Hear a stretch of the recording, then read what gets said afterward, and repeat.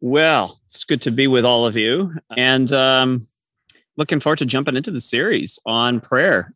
This is um, a series I wish I'd started with the Lord's Prayer, the one that Jesus taught his disciples to pray, the Our Father. That would have seemed to be an obvious starting point that I didn't put together until this morning, actually yesterday, last night. But the where we're going to start is a good place to begin on sort of the ideas of the different ways we conceive of prayer. So one of the ways we conceive of prayer is things like asking, right? So that's a common one, is asking God for something. What's another thought that comes to your mind when you think of prayer? You can put it in the chat too as well. What do you think of when you think of prayer? The purpose of prayer, the point of prayer? Thanking. Say again? Thanking. Okay. Thanking. Yes. So thankfulness, thanking God for things. Yeah. Place of peace. Jackie also put in Thanksgiving as well. Place of peace. Place of peace. Excellent. We'll be talking about that this morning. And someone else put intercession. Jim said repenting. Place to share your feelings without venting to others. Place to share your feelings without venting to others. That's great. Talk to God like he's a friend, Lisa says. God help. That's Jackie. I love that. Help in all caps. Yeah. Good stuff. Anything else? Awareness. Ooh, okay. Getting closer to where I'd like to actually counterbalance the sort of awareness piece, and we'll dive a little bit more deeply into that with asking, because in the passage we're going to look at this morning, Paul actually separates out two things. He says there's prayer, and then there's supplication or petition. That's an old word for saying asking, so there's those two things that's involved in prayer. So awareness, what comes to your mind when you say awareness?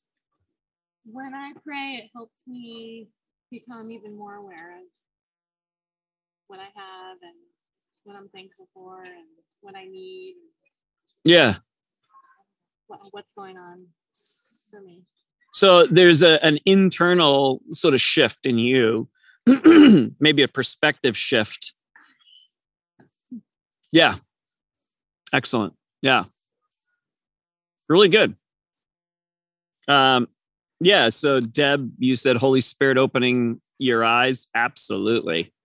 This is huge. So these are all right. So let's just dive in, because this is like right on track with where we're going this morning. So Philippians chapter 4, the Apostle Paul says, once I find it, of course, Zoom messes things up all the time, moves things around on me. There we are. So Philippians chapter 4. So this is the Apostle Paul. I think this is one of what's called his prison letters, or when he's in prison, he's writing. And just a little bit of a background. Paul is not writing as one who just... So think of the way we think about Scripture. Oftentimes we think about Scripture, depending upon your background, as if you're a Christian, you believe that Paul had this sort of like tunnel communication. God communicates and sends the information right to Paul, and Paul writes. So in other words, free of any sort of context, free of anything else, just it's like perfect. It comes down and descends from heaven.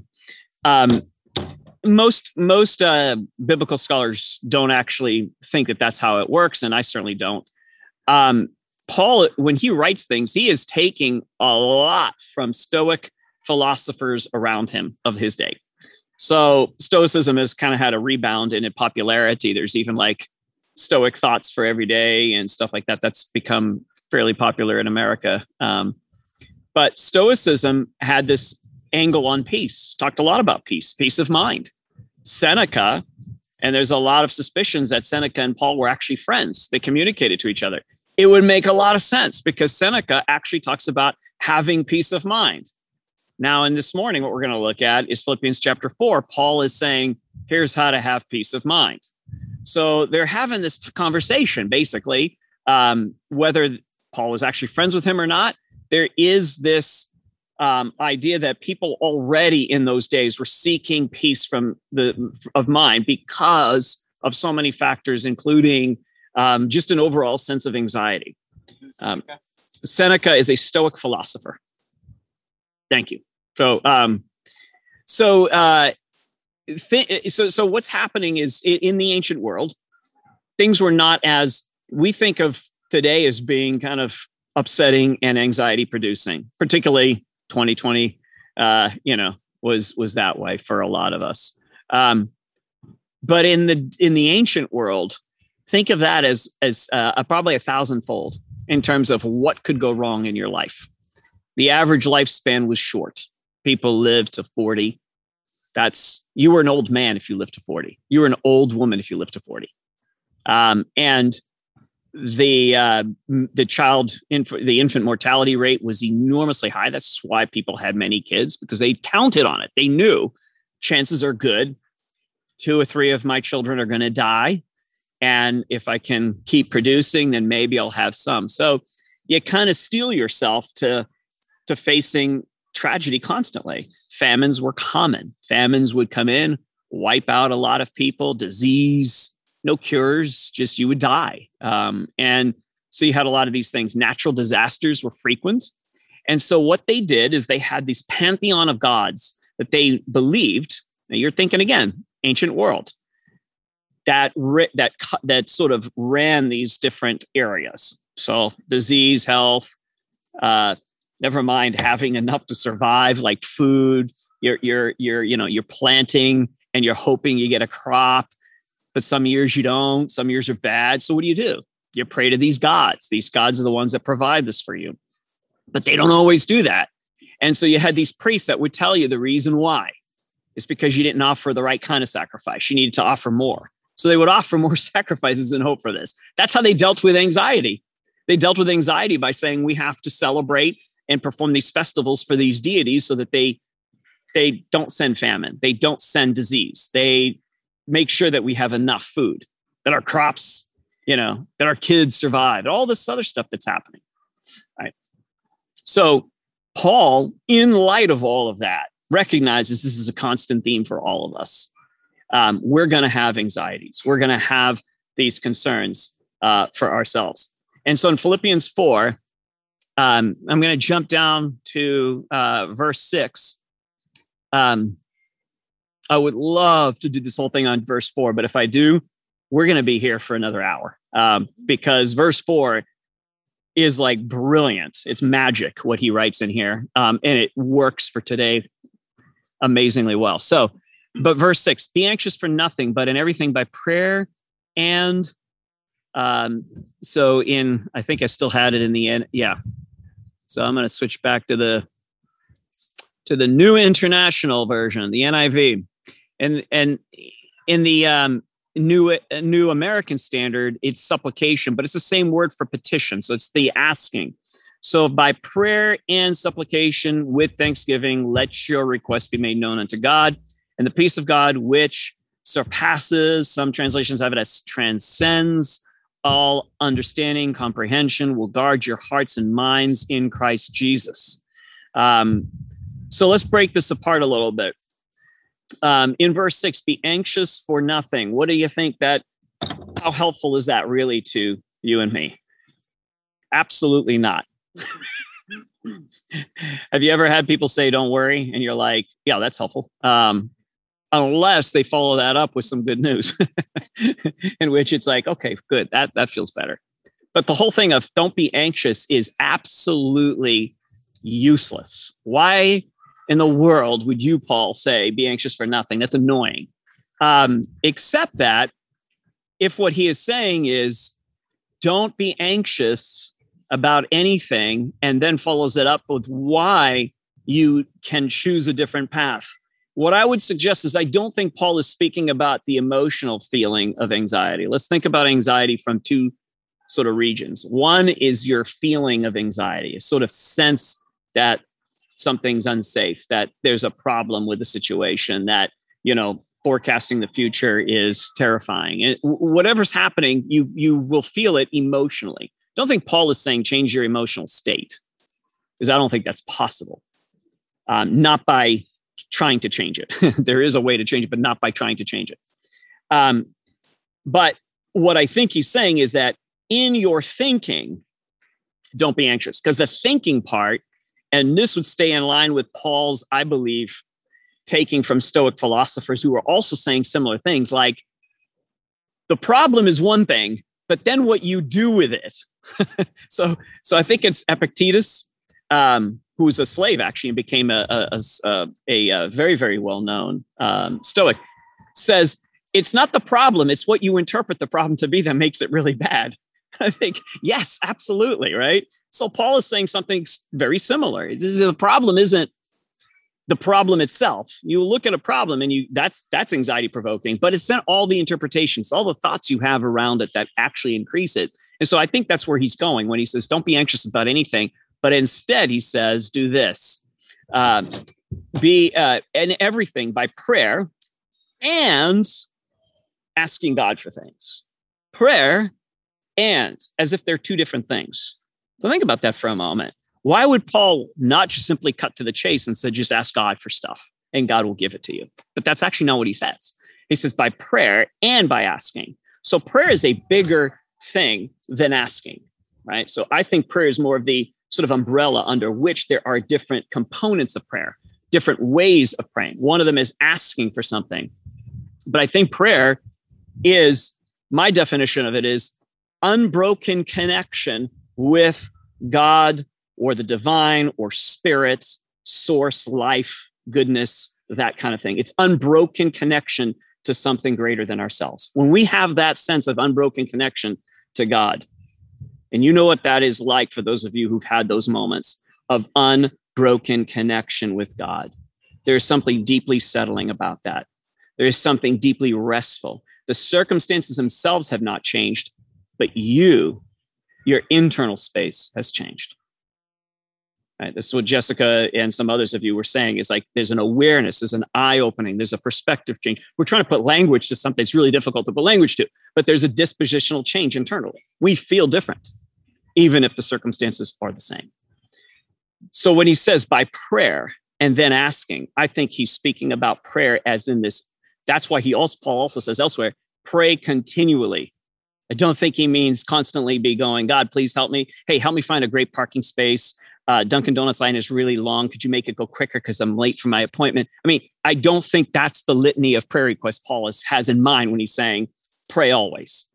I don't think that would help you to be engaged very much in life. It's much more of stay in that constant flow and in connection. Right? We know this relationally when you feel those moments with your significant other, with somebody you care about, a friend, where you have this unbroken connection and it feels really, really wonderful. And then other times where no matter how close physically proximity you two are, you couldn't be further apart. You know what I'm talking about, right?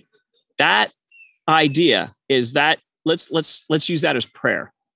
In that sense of I can be so close to you and yet so distant from you.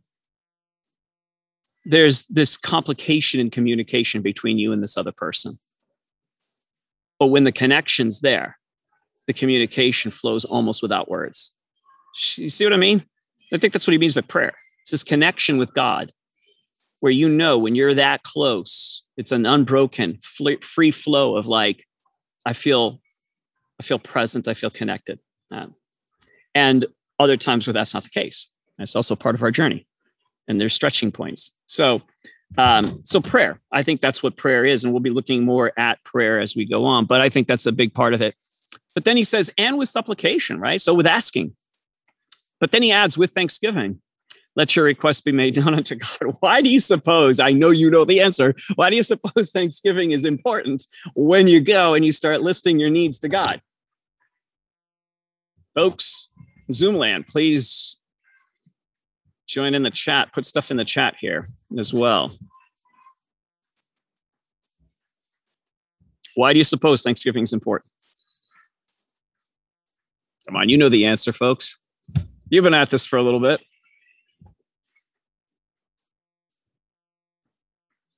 it catapults us to faith. Okay. Peace. Yeah. Appreciation. Yeah. It refocuses us. Absolutely. What else? Well, it builds on what God has already done, not starting from a place of lack. Ooh, bam. That's a good mic drop right there.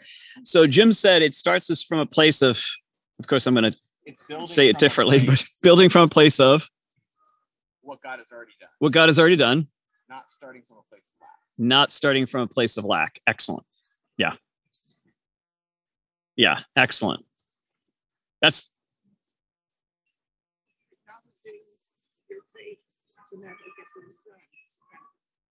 Yeah. Yeah. Yeah. Yeah, absolutely. Oh yeah, it absolutely does that. It changes it makes you, it reorients you to like, right, we've gone through this before. We can do this again. Yeah. Yeah.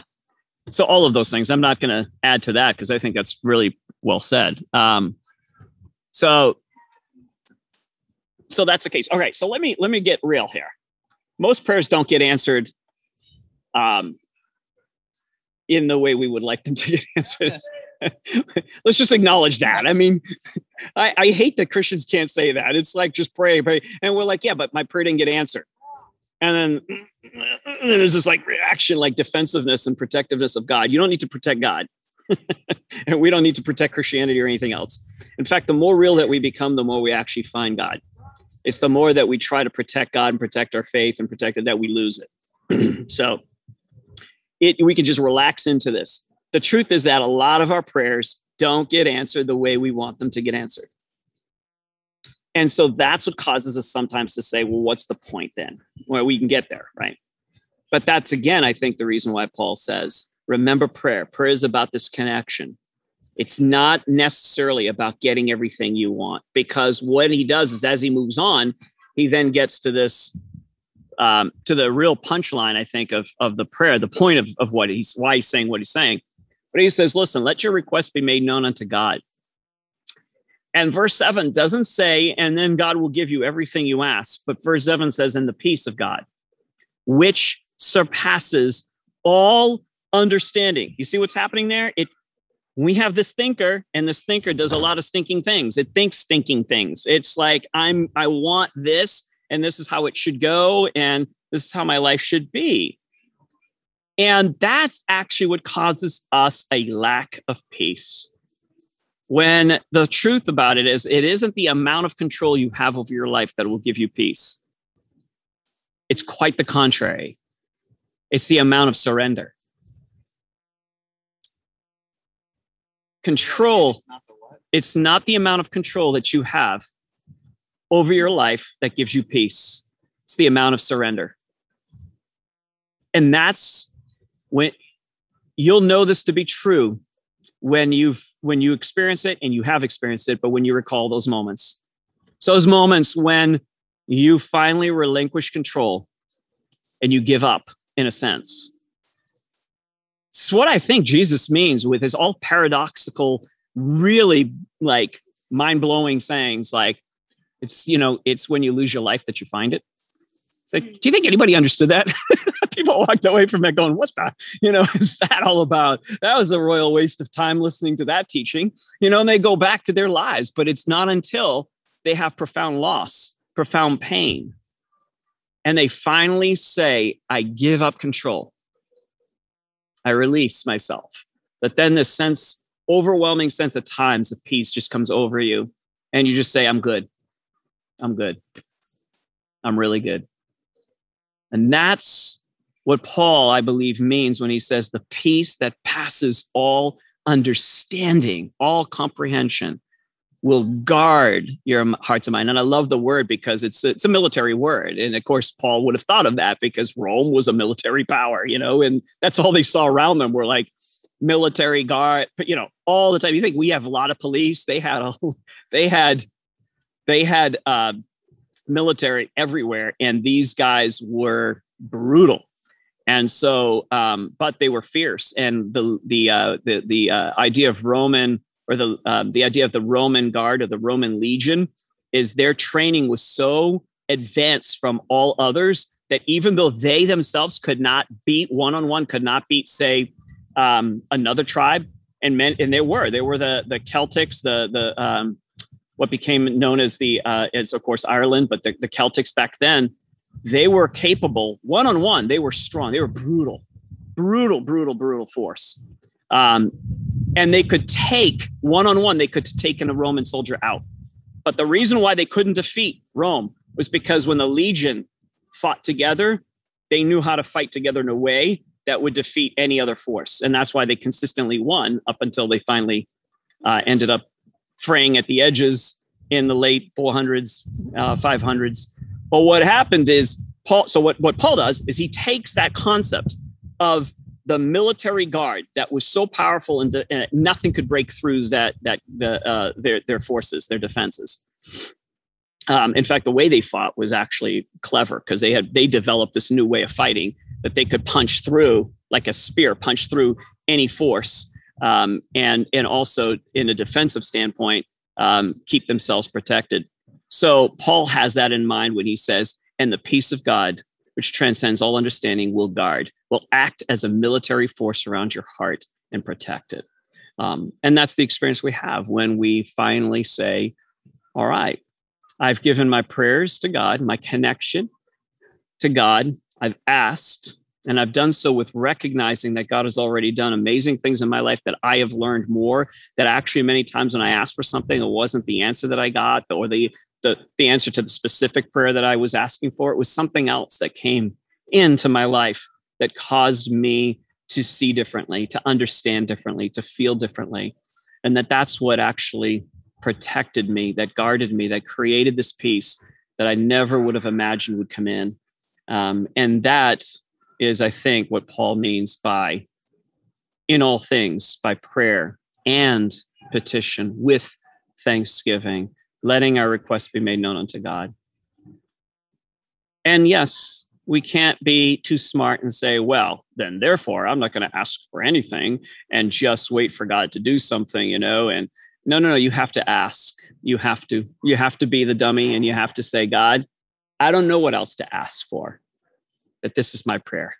I'm probably asking for the wrong thing. But that doesn't matter. I'm still asking. As long as we ask with connection being our primary source, our primary purpose, I should say, connection to God, not getting a particular answer. That's so important. Let me go back to relationship and illustrate this.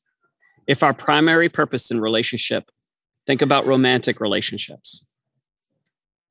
If our primary purpose in a romantic relationship is what you can give to me, that relationship will not last. If the primary purpose in a relationship, romantic relationship, is connection with the other person, then it will last. There is a side, so I've been nerding out on left side, right side hemisphere brain stuff. So Ian McGilchrist, anybody wants to master in his emissary, brilliant stuff. But the left hemisphere, he argues, is the grasping hemisphere. It wants to grasp at things. It wants to reduce things to things it can control and know. The right hemisphere pursues more connection and is okay with not having absolutes or reducible things. It doesn't grasp.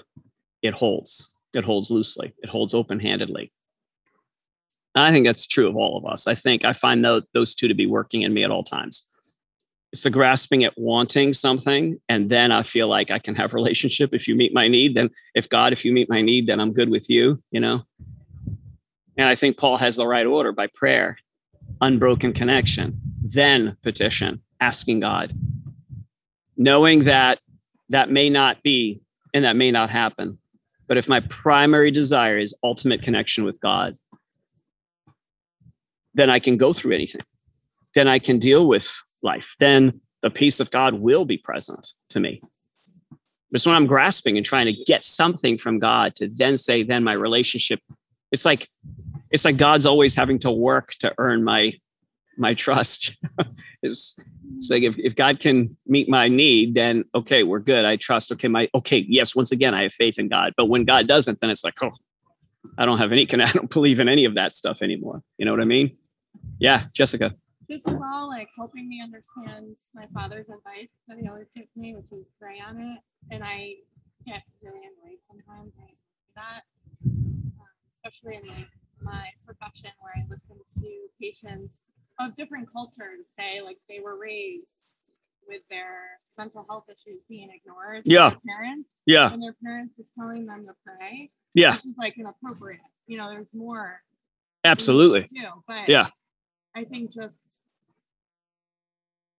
like connecting us, like it's not about getting something from God or getting the answer from God, but being able to take that time to tune in and feel, at least for me, grow a more sense of control and like empowerment to make those changes comes from praying on it. Yeah. Well, okay. So excellent. I wish I could repeat everything Jessica just said, but I'm going to lose my track here. Because I think what you're saying is really, really, really important.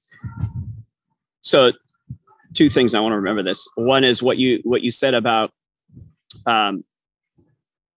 being told to pray on it, and how some cultures have and I run into this all the time in my coaching practice.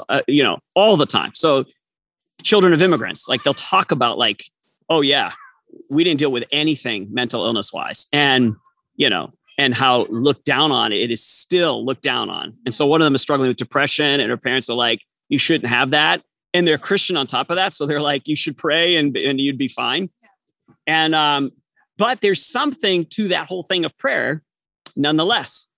And this is where I think many cultures and many of us get these things confused, because there's something to the prayer. Like what happens in prayer? Yes, I have had experiences of deep connection, right? But then there's also times where we've actually had answers to prayer, and those have been really wonderful. But I think we can convolute that, and someone who has a problem or an illness or something is just go pray on it, as if like those two things are inseparable. Like you will get an answer from God if you do, and you'll have connection. And I don't think we've articulated that in our minds, that those are two components that are always taking place in prayer. One is the connection, and one is a hope for an answer to prayer. But if we can hold the hope for an answer to prayer as second to the connection and making the connection primary, then I think we can hold on to prayer and not discard prayer because the prayer didn't get answered. And this is what happens with people all the time who have left church, faith, and all that. And I don't blame them at all. Like, I get it. Like, you've had something profoundly tragic happen to you. You prayed on it. God did absolutely nothing. What kind of God exists that would do that, or doesn't care about the starvation in places in Africa or the genocides that are taking place? What kind of God doesn't care about those things? So yes, we can lose our faith around that when we see those things, but then we also lose connection. And many people will admit later on, I lost more than I intended to lose, because I feel drastically alone, and I don't have an answer for that. And I think if we can hold the second, which is the answer to prayer, loosely, as I don't know, and I'm okay with not knowing, but I still must ask. But connection is primary, and that's what I'm seeking in prayer, is connection with the divine. Then I think that will carry us further. And I think to the second part, which I'm going to get to in a different sermon, so I won't preach it now. But it's the co-creation. It's the co-creation with God. So let's stay tuned to that, because it's not just like I sit back and I go pray and God does everything. Absolutely not. In fact, I think the larger percentages, if there is a percentage, is that God ends up saying, you're the answer. You're co-creating the answer with me. So get to work. I think that's a big part of it that we're missing, but we'll get to that. So let me just take a look real quick and then hand it over to Jim. I just want to see if there's anything here on Zoom. Yeah, God knows better. Can you sum up what is said? Hard to hear. Yeah. So basically, that was hopefully that helped you, Deb, get a sense of what comment Jessica made. So, anyways, off to Jim for worship.